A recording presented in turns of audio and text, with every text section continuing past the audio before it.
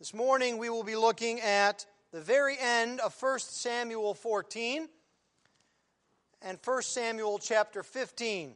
We took a break from our exposition last week to look at Psalm 124 in the context of the flood. And so now that we're done with that, we start right back where we were. We just finished verse 46. We start with verse 47. If you would please give attention to the reading of God's holy word. For the word of the Lord is completely sufficient. The word of the Lord is completely authoritative. And the word of the Lord is completely without error. 1 Samuel 14, beginning at verse 47. When Saul had taken the kingship over Israel, he fought against all his enemies on every side, against Moab, against the Ammonites, against Edom, against the kings of Zobah, against the Philistines. Wherever he turned, he routed them. And he did valiantly and struck the Amalekites and delivered Israel out of the hands of those who plundered them. Now the sons of Saul were Jonathan, Ishivi, and Malchishua. And the names of his two daughters were these. The name of the firstborn was Merab, and the name of the younger, Michal. And the name of Saul's wife was Ahinoam, the daughter of Ahimaaz. And the name of the commander of his army was Abner, the son of Ner, Saul's uncle. Kish was the father of Saul, and Ner, the father of Abner, was the son of Abiel. There was hard fighting against the Philistines all the days of Saul. And when Saul saw any strong man or any valiant man, he attached himself to him. And Samuel said to Saul, "The Lord sent me to anoint you king over his people Israel. Now therefore listen to the words of the Lord. Thus says the Lord of hosts, I have noted what Amalek did to Israel in opposing them on the way when they came up out of Egypt. Now go and strike Amalek and devote to destruction all that they have. Do not spare them, but kill both man and woman, child and infant, ox and sheep, camel and donkey." So Saul summoned the people and numbered them in Telaim, 200,000 men on foot and 10,000 men of Judah. And Saul came to the city of Amalek and lay in wait in the valley. Then Saul said to the Kenites, "Go, depart, go down from among the Amalekites, lest I destroy you with them. For you showed kindness to all the people of Israel when they came up out of Egypt." So the Kenites departed from among the Amalekites. And Saul defeated the Amalekites from Havaliah as far as Shur, which is east of Egypt. And he took Agag, the king of the Amalekites, alive, and devoted to destruction all the people with the edge of the sword. But Saul and the people spared Agag, and the best of the sheep, and of the oxen, and of the fattened calves, and the lambs, and all that was good, and would not utterly destroy them. All that was despised and worthless, they devoted to destruction. The word of the Lord came to Samuel. "I regret that I have made Saul king, for he has turned back from following me and has not performed my commandments." And Samuel was angry, and he cried to the Lord all night. And Samuel rose early to meet Saul in the morning, and it was told to Samuel, "Saul came to Carmel, and behold, he set up a monument for himself, and turned and passed on and went down to Gilgal." And Samuel came to Saul, and Saul said to him, "Blessed be you to the Lord. I have performed the commandment of the Lord." And Samuel said, "What then is this bleating of the sheep in my ears and the lowing of the oxen that I hear?"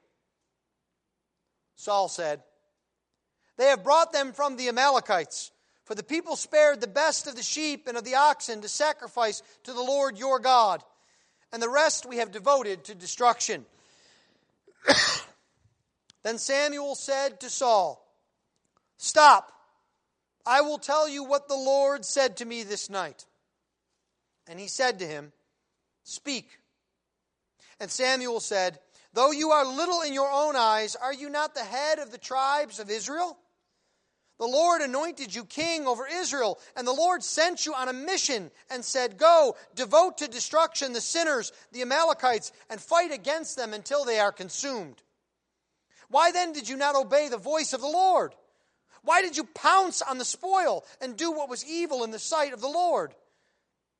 And Saul said to Samuel, "I have obeyed the voice of the Lord. I have gone on the mission on which the Lord has sent me. I have brought Agag, the king of Amalek, and I have devoted the Amalekites to destruction. But the people took of the spoil, sheep and oxen, the best of the things devoted to destruction, to sacrifice to the Lord your God in Gilgal." And Samuel said, "Has the Lord as great delight in burnt offerings and sacrifices as in obeying the voice of the Lord? Behold, to obey is better than sacrifice, and to listen than the fat of rams. For rebellion is as the sin of divination, and presumption is as iniquity and idolatry. Because you have rejected the word of the Lord, he has rejected you from being king." Saul said to Samuel, "I have sinned, for I have transgressed the commandment of the Lord and your words, because I feared the people and obeyed their voice. Now, therefore, please pardon my sin, and return with me that I may worship the Lord." And Samuel said to Saul, "I will not return with you, for you have rejected the word of the Lord, and the Lord has rejected you from being king over Israel." As Samuel turned to go away, Saul seized the skirt of his robe, and it tore. And Samuel said to him, "The Lord has torn the kingdom of Israel from you this day, and has given it to a neighbor of yours, who is better than you. And also the glory of Israel will not lie or have regret, for he is not a man that he should have regret." Then he said, "I have sinned. Yet honor me now before the elders of my people and before Israel, and return with me that I may bow before the Lord your God." So Samuel turned back after Saul, and Saul bowed before the Lord. Then Samuel said, "Bring here to me Agag, the king of the Amalekites." And Agag came to him cheerfully. Agag said, "Surely the bitterness of death is past." And Samuel said, "As your sword has made women childless, so shall your mother be childless among women." And Samuel hacked Agag to pieces before the Lord in Gilgal. Then Samuel went up to Ramah, and Saul went up to his house in Gibeah of Saul. And Samuel did not see Saul again until the day of his death. But Samuel grieved over Saul, and the Lord regretted that he had made Saul king over Israel. Thus far the reading of God's holy word. Let's pray for his blessing upon it. Let's pray together. Heavenly Father, we ask that you would use this word to teach us, to change us, to draw us ever closer to the Savior, to remind us that without the work of the Lord Jesus Christ, we are nothing. This we ask in Christ's precious name. Amen. One of the things that the church has experienced in our day is a change in the way that the church is viewed by the culture and society. It used to be, decades ago, that there was a social advantage to being in the church. There were sales to be made by businesses. There was respect to be had by being a member of a church. But in today's modern day, it is a drawback to profess faith in Christ. To be a member of a church makes people look askance at you, to wonder who you really are, how smart you are. You see, what has happened today is the advantage of appearance has been stripped away. The only advantage to following Jesus Christ is found in the substance. No one claims to be a follower of Jesus Christ to be more respected in society, or to sell more insurance, or to build their business. No, the only advantage is found in the substance of a relationship with Jesus Christ. And this, after all, is the truth of the Scriptures. This is the way it has always been. There have been times when we have been deceived into seeing importance in appearance. Saul was such a man. Saul was focused on the appearance that he had before Israel and before God. But he lacked the substance of a relationship with God. He did not understand the truth of the Scriptures, that obedience is better than sacrifice. And so what I would like us to see this morning from our text are three things that open up Saul's actions and give us a warning toward our own temptations. First, we will see the Lord's command that he gives to Saul. Second, we will see the Lord's regret at making Saul king over Israel. And third, we will see the Lord's judgment as it is poured out before Saul. The Lord's command, the Lord's regret, and the Lord's judgment. Well, we begin our passage this morning at the very end of chapter 14. This is a transitional point in the book of 1 Samuel. You may have wondered why the end of chapter 14 in 1 Samuel sounds an awful lot like periodic passages in 1 and 2 Kings. There's only one difference.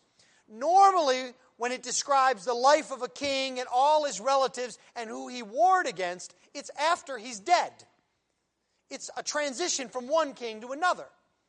Here, Saul is still sitting on the throne. But from this point on, what we are seeing is the real end of Saul's kingship. It is over. Starting with the next chapter, chapter 16, our focus will no longer be primarily on Saul.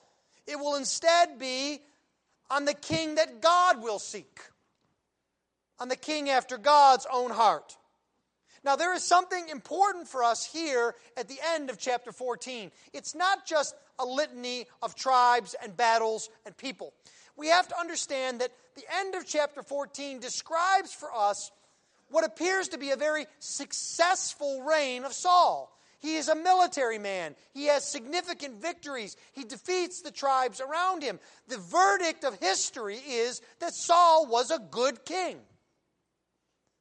The temptation we have is to try to value our lives and the lives of others around us by what man thinks, by what the history books write. Because in reality, Saul's kingship is a colossal failure in the only view that counts, the Lord's. And so as we live our lives, we must live our lives with a focus toward what the Lord has commanded, toward how the Lord will judge us. That is the only judgment that makes any difference at all.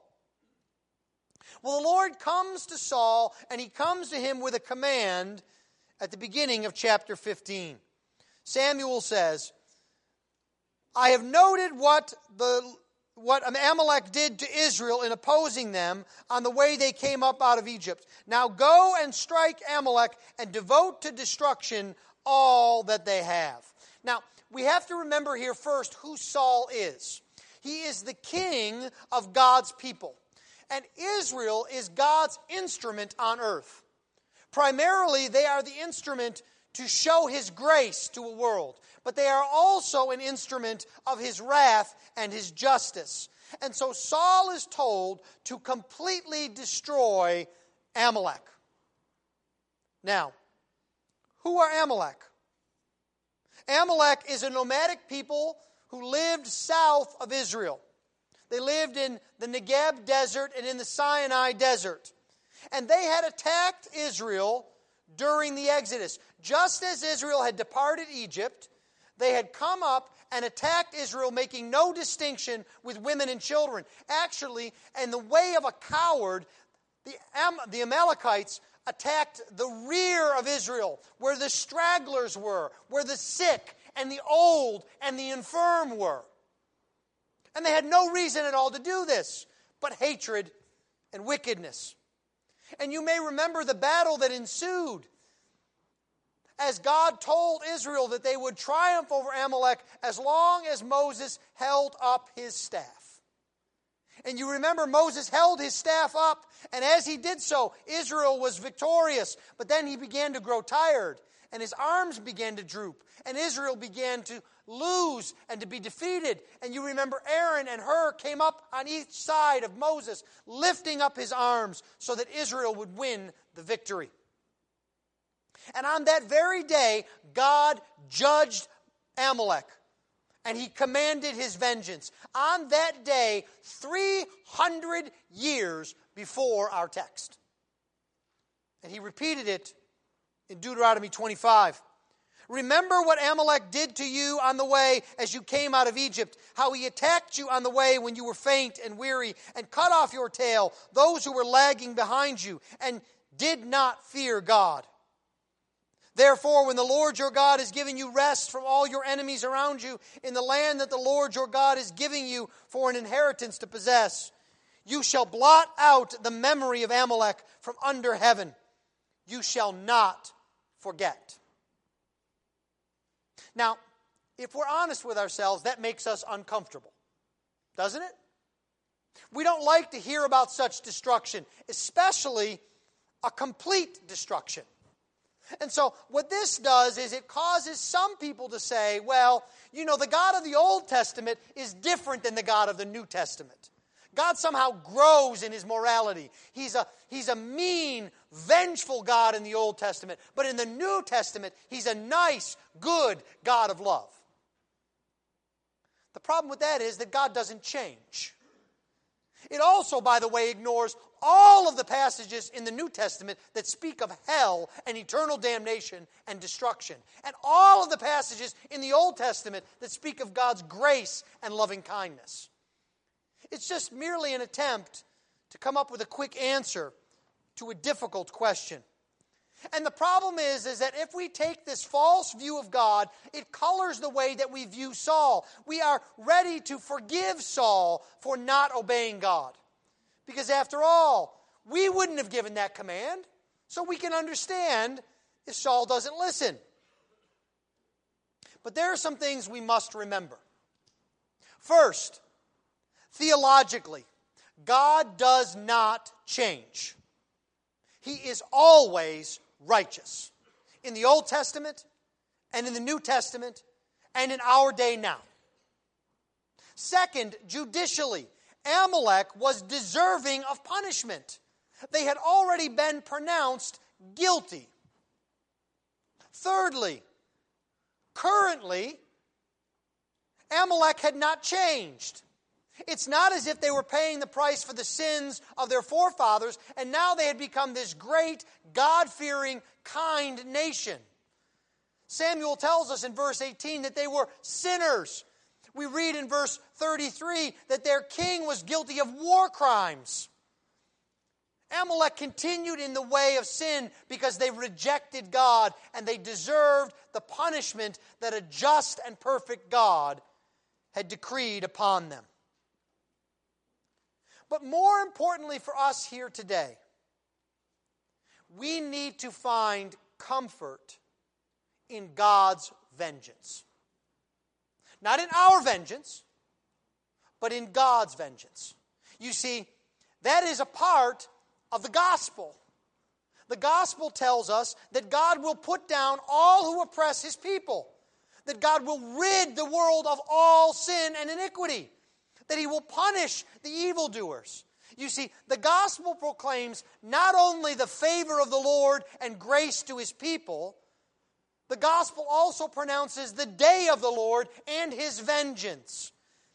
And the problem is when we forget that God is righteous in his vengeance, then we begin to see no need for his grace in our lives.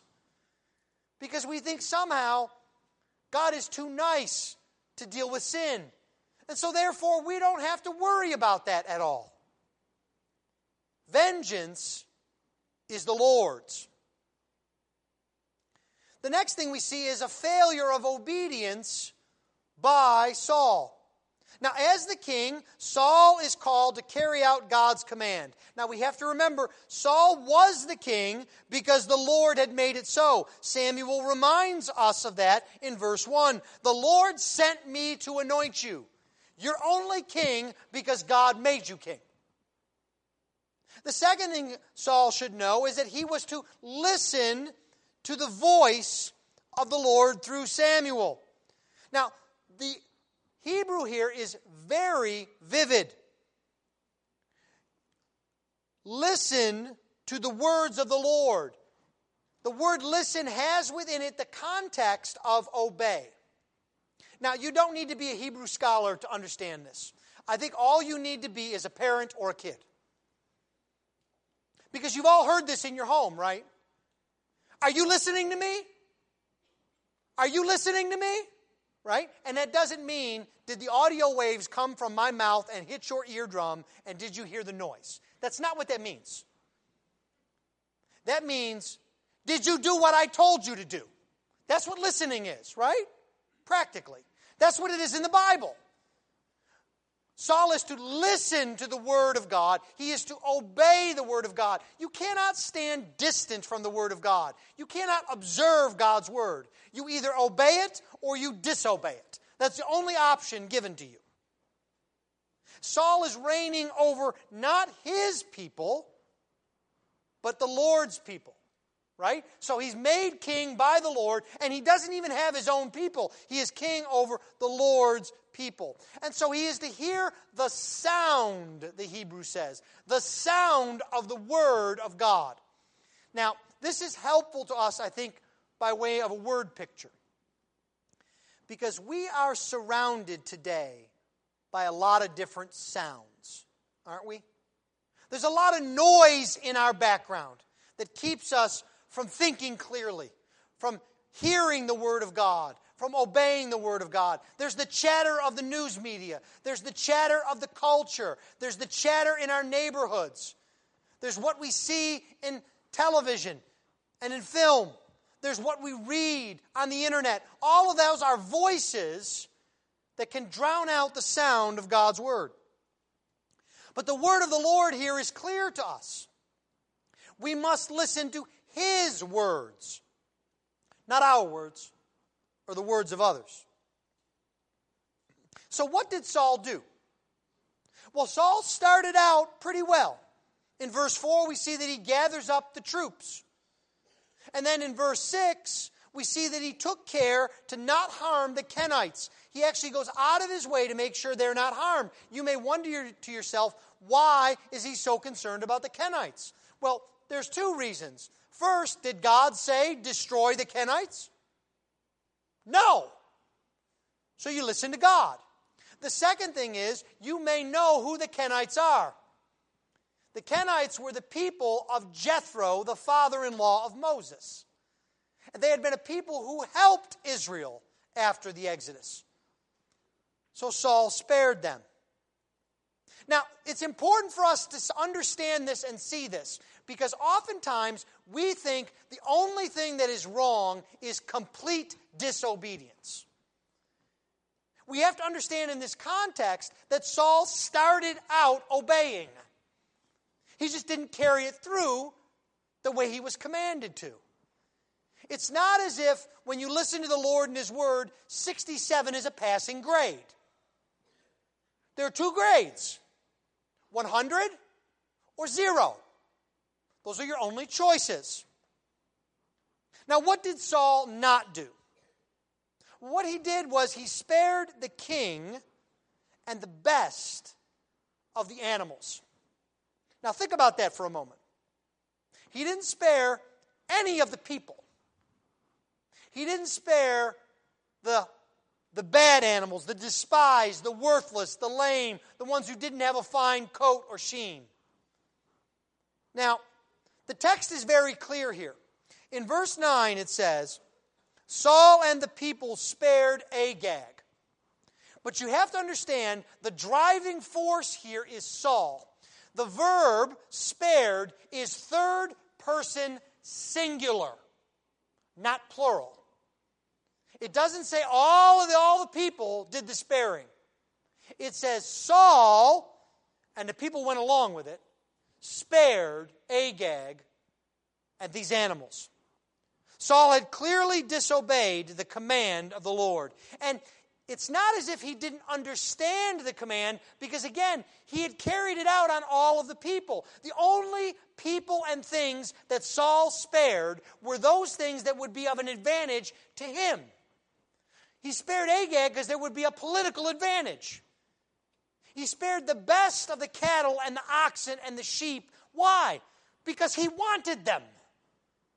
He didn't care about the lame or the ones that would make a really tough lamb burger. No. All he wanted was the best. There was clearly an ulterior motive here. So, what will happen now? What is the consequence of Saul's failure to obey the Lord? What will happen now here is the Lord's regret. You see, our first thought about Saul's failure is that, well, at least he mainly obeyed God.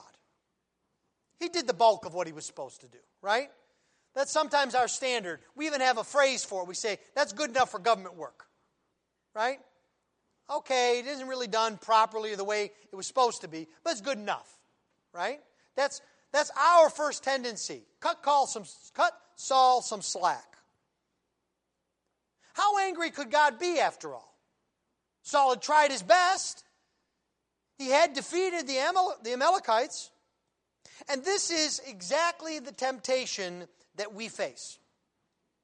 You see, we are willing to obey right up until the point that it costs us. We are willing to obey right up until the point that we think it stops being reasonable to obey. Then we expect God to bow to our judgment, that we are able to interpret what He really needed or wanted, what He should have commanded. And it's good enough for us. God, it should be good enough for you. And instead what we get is a surprise from the Lord. This may even be harder to understand than the command earlier in chapter 15. The surprise is in verse 10. I regret that I have made Saul king, for he has turned back from following me and has not performed my commandments. Now, as you hear that, do you ask yourself the question, how can God, who knows all things, who knows the future, regret something? How can God change? How could He repent of doing something? And so you see here, it is this language in this passage, along with similar language in Genesis chapter 6, in which the Lord says that He regrets having made man because man's ways are all sinful all the time. And what this leads to is it leads some to deny who God is. Now, the technical term for this is open theism. But what it means is that man's free will is really supreme. That is, that God doesn't even know how things are going to turn out. God is constantly surprised. Not only is He not in control, He's kind of subject to the whims of men. But the problem with this is, not only does that deny the sovereignty of God in His Word, it puts in doubt every one of His promises. If God doesn't know how things are going to turn out, if God can be surprised, how do we know He has prepared a place for us? How do we know that Jesus will return? How do we know that every tear will be dried? Because we can't be sure. It might turn out otherwise.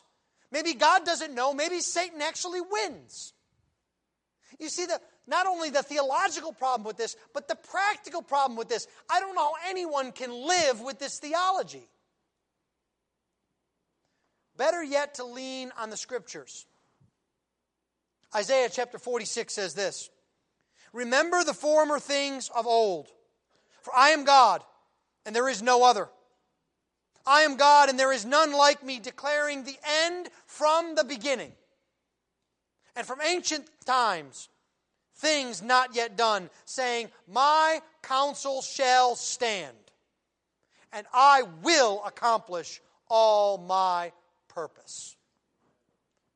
Does that sound like a God who can be surprised? Who has to wait to see what you might do before how he could react? Well, then the question comes, how do we understand this? How do we understand the language that God regrets having made Saul king? Because obviously, Saul being king and his fall is something the Lord knew and knew would happen. Think of it this way. Just because God knows things in advance does not prevent him from experiencing the appropriate reactions and emotions. We should not think of God as cold and calculating like a machine simply because he knows all things. He's not a computer. You see, this language here doesn't mean that God is variable about sin. It means he sorrows over sin. Dale Ralph Davis puts it this way. It does not depict Yahweh flustered over a lack of foresight, but Yahweh grieved over a lack of obedience. God has emotions. He loves. He hates. He is grieved. We have emotions because we are made in the image of God. Now, God's emotions are not passions that drive him to do things he would otherwise not have done with his will, as sometimes happens to us. We talk about the heat of the moment and losing our mind. That never happens to God. His emotions are always perfectly in tune with his mind and with his will. But there's another reason why I think God speaks this way. He speaks to us in a way that we can understand so that we can have a proper response to things. God wants us to know that he takes seriously obedience to his word. He wants us to know that he takes disobedience seriously. What was God sorrowful about after all? It was that Saul had disobeyed his word. We should never think for a moment that God is indifferent about sin, or that he is indifferent about our obedience. Now, we often try to convince ourselves of that, don't we? When we're in the middle of some sin, we say, well, you know, it's kind of a very small sin. It probably doesn't matter too much to God. Look at all the people around me sinning in much bigger ways. I'm sure God will understand and just wink at this. You see, God wants us to know and to understand how seriously he takes obedience to his word. But this doesn't mean that we're to be passive either. Because Samuel accepts the judgment of God in verse 11, but look at how he is described. Samuel was angry, and he cried to the Lord all night. Now, why is Samuel angry? Why is he crying out to the Lord in prayer? Is it because he was asking for forgiveness for Saul? Is it because he was asking for protection for Israel now that they were about to lose their king? Is it that he was asking for himself because he was about to have a very difficult confrontation with the king of Israel? If you've ever been in a confrontation with someone, you know how much you would like to get out of it, right? What can I do to avoid this unpleasantness? What's the answer to this? I think the answer is yes. It's all of these things. That's why Samuel goes to the Lord. He's crying out to the Lord. Remember that the most significant act of his ministry was the establishment of the monarchy with Saul. He's seeing his life's work, after all, kind of go down the drain. And all of these other things are swirling around him. And so where does he go? He goes to God. You see, when you are in difficult times, don't ever let anyone tell you you should be less emotional. That you should be calm and not worry about things in the sense that you don't think about them. There's a cure for that. Read 150 Psalms in the next week and come back and see me. The Psalms are full of rejoicing, of crying out to God in anguish, of crying out to God in terror, of sadness and tears. You see, God has made us to respond to our world with emotions and to cry out to Him. God doesn't expect you to be a robot either. You see, all of this comes about because of a failure, not just of action, but of the heart. And so, when Samuel comes to be with Saul, we immediately are shown a picture, as if with an X-ray in Saul's heart. Now, remember the context. Samuel has been struggling all night in prayer. He doesn't want to have this confrontation. He's aware of how horrible the situation is. Now, Saul knows exactly what was commanded, and he knows he hasn't done it. Now, I want you to picture in your mind's eye Saul sauntering up to Samuel. He's got a kick in his step. He's smiling from ear to ear. "Oh, Samuel! How blessed you are of the Lord. I've done everything that God asked me to do. By the way, did you see the monument I made to myself about how good and obedient I am?" Could you imagine that? How self-congratulatory Saul is. He actually thinks he deserves praise for what he has done. Now, this is a lesson for us not to trust our own judgments. You see, it's easy for us to obey God when we can do it our way. That's actually exactly what the Pharisees did. They twisted and changed the commands of God into forms they liked and they knew they could obey. And they said, this is really what you need to do. Not what God said, but what we say. And imagine that. They fashioned their own rules that they were able to obey. And how did Jesus, being very God Himself, react to this? It angered Him, didn't He? He did not want to be mocked as the true and living God. And so, Samuel, you could just imagine, as Saul comes and speaks. I love the way he puts this. Pastor Rick Phillips says, this is the greatest one-line comeback in the Bible. Saul is all excited for himself. I did everything you asked me to do. And Samuel just looks at him and he says, then why do I hear the sound of sheep and the sound of cattle?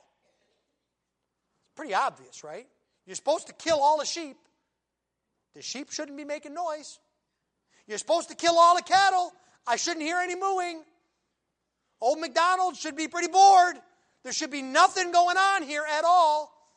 Right? It's very simple. And you can almost see Saul's face drop and the wheels start spinning. If Saul had a smartphone, he would be on a social media manager right now. He would be trying to get a political handler. You got to help me here. We got to spin this. I got to explain. He hears the sheep. And by the way, he hasn't even heard about Agag yet. How am I going to spin this? You see, Samuel says something that's pretty simple. It's something that actually kids should understand. Kids, look at me here for a minute. When your parents tell you to do something, do you think they actually want you to do the thing they said or something else? Pretty much they want you to do the thing they said, right? If you do something else, you're not going to get praise for it. Anybody should understand that. Apparently Saul doesn't. Saul thinks he can do things his way. And it's because it's about more than his actions. It's actually about Saul's heart. He wanted to be supreme. He wanted to call the shots. He thought God would be satisfied both figuratively and literally with the leftovers. He'd give God the lame ones. He'd give God the unimportant people.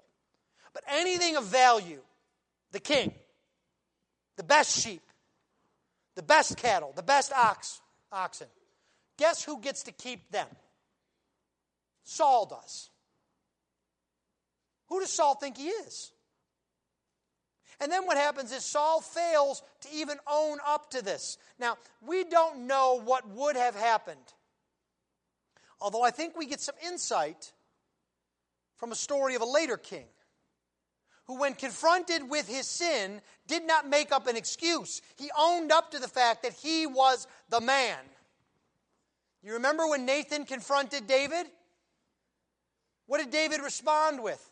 He responded by repenting and by seeking the Lord and by going to Him in prayer and by confessing his sin. You could read all about that in Psalm 51. Not Saul. Instead, Saul strikes up an argument. While we weren't looking, Saul went to law school. Saul says that I have done. Samuel says, you were supposed to do this and you were on a mission. And he says, I have obeyed the voice of the Lord. I have gone on the mission. And then he makes up an excuse. He shifts the blame in verse 15 to the people. He says, the people spared all these animals. And the people have done this to sacrifice to the Lord your God. But everything else I did right. Everything else I did right. Let's focus on what's positive here, Saul says. And he tries to distract the people. He says it's okay because I was going to sacrifice these animals. Now, the text points us to this, that this is solely an attempt to spin. I don't know if any of you believe Saul actually was getting those animals ready for a sacrifice. If you do, I have some flooded land in the Barker Cypress Reservoir to sell you. Because that is not what is going on here. You see, he's trying to shift away. He's trying to distract. And what happens is Samuel makes clear what God really wants in verse 22 and 23. He says, God is worshipped when He is obeyed. And formal worship cannot substitute for the worship of the heart. He says something that actually should chill us. He says, disobedience is idolatry. So you see, our tendency to think, well, as long as we're here on Sunday morning, as long as we sing the hymns with gusto, as long as we pray to the Lord, as long as we do what we should do in the church, we're okay. God will give us kind of a wink and a nod the rest of the week. This shows the falsehood of that kind of thinking. Disobedience and a lack of submission to God is like worshiping another God, Samuel says. The worst possible sin you can imagine. It's breaking the first commandment. This is a hard word for us. Rebellion, being idolatry, but it does put our lives in a different light and gives us some direction as to how to live. Thirdly and briefly, we see the Lord's judgment. Well, now what we have here is Saul at least acknowledges his sin. Now, it's a long way from being the proud man that he was in verses 12 and 13. But in verse 24, at least he acknowledges, I have sinned, for I have transgressed the commandment of the Lord and your words.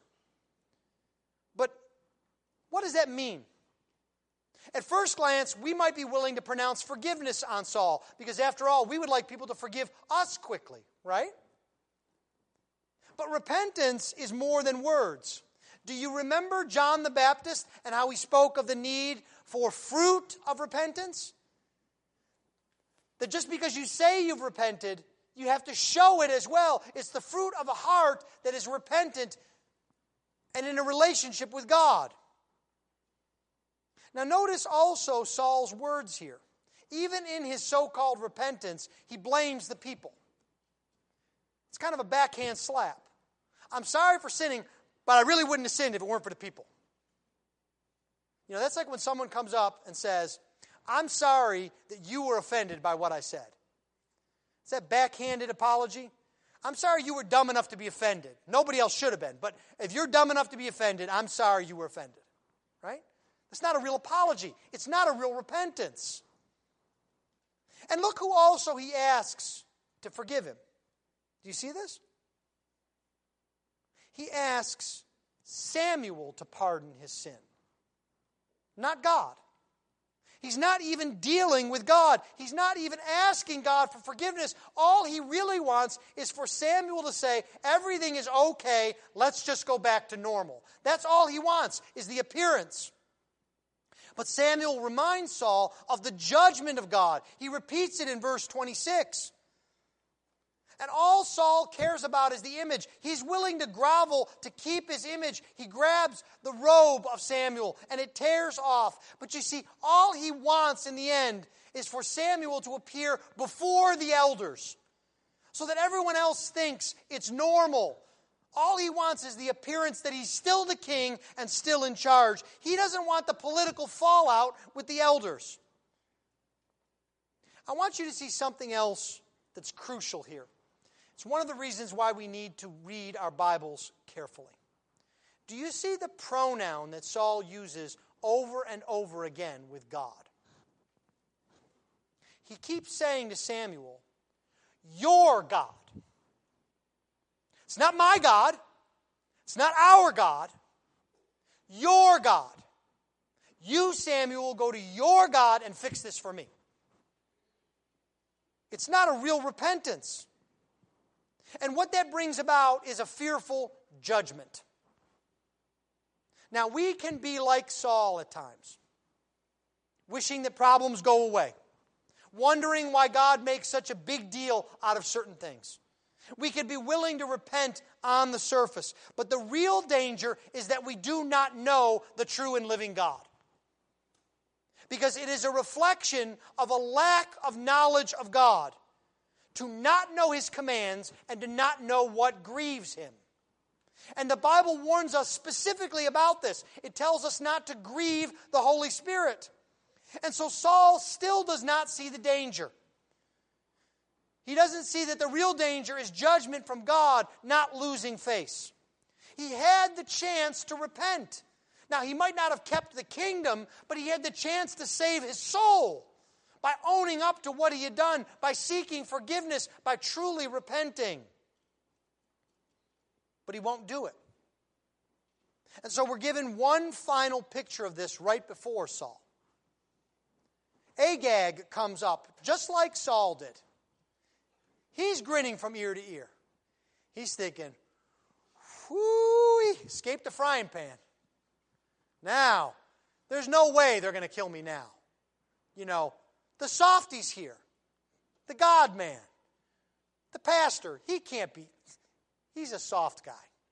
And Saul needs me too much in the future. Everything is going to be okay. Right?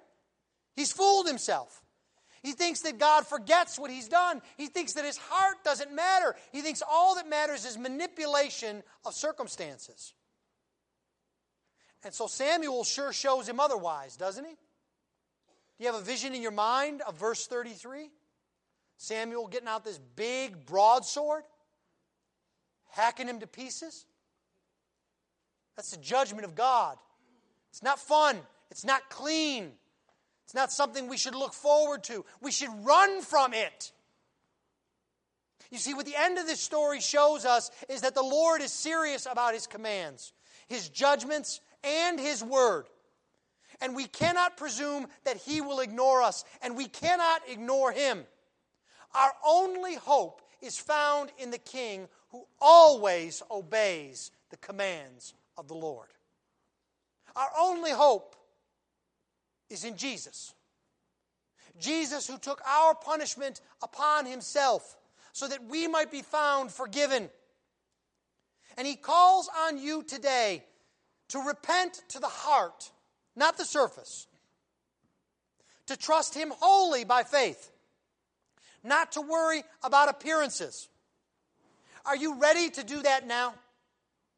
Are you ready to give up appearances and to enter into true repentance, true faith, living in a true relationship with the Lord God Himself? You see, It is only in the end the substance that matters. Appearances fade away. Appearances can be manipulated. Trust the Lord Jesus Christ today with all your heart, all your mind, and all your soul. It is the only way to escape the coming judgment. Let's pray. Heavenly Father, we come to you this morning, and we are thankful that you have revealed to us this story of judgment and disobedience, that we might learn from it, that we might come after you, that we might seek you all the day long. Lord, show us your grace. This we ask in Christ's precious name. Amen.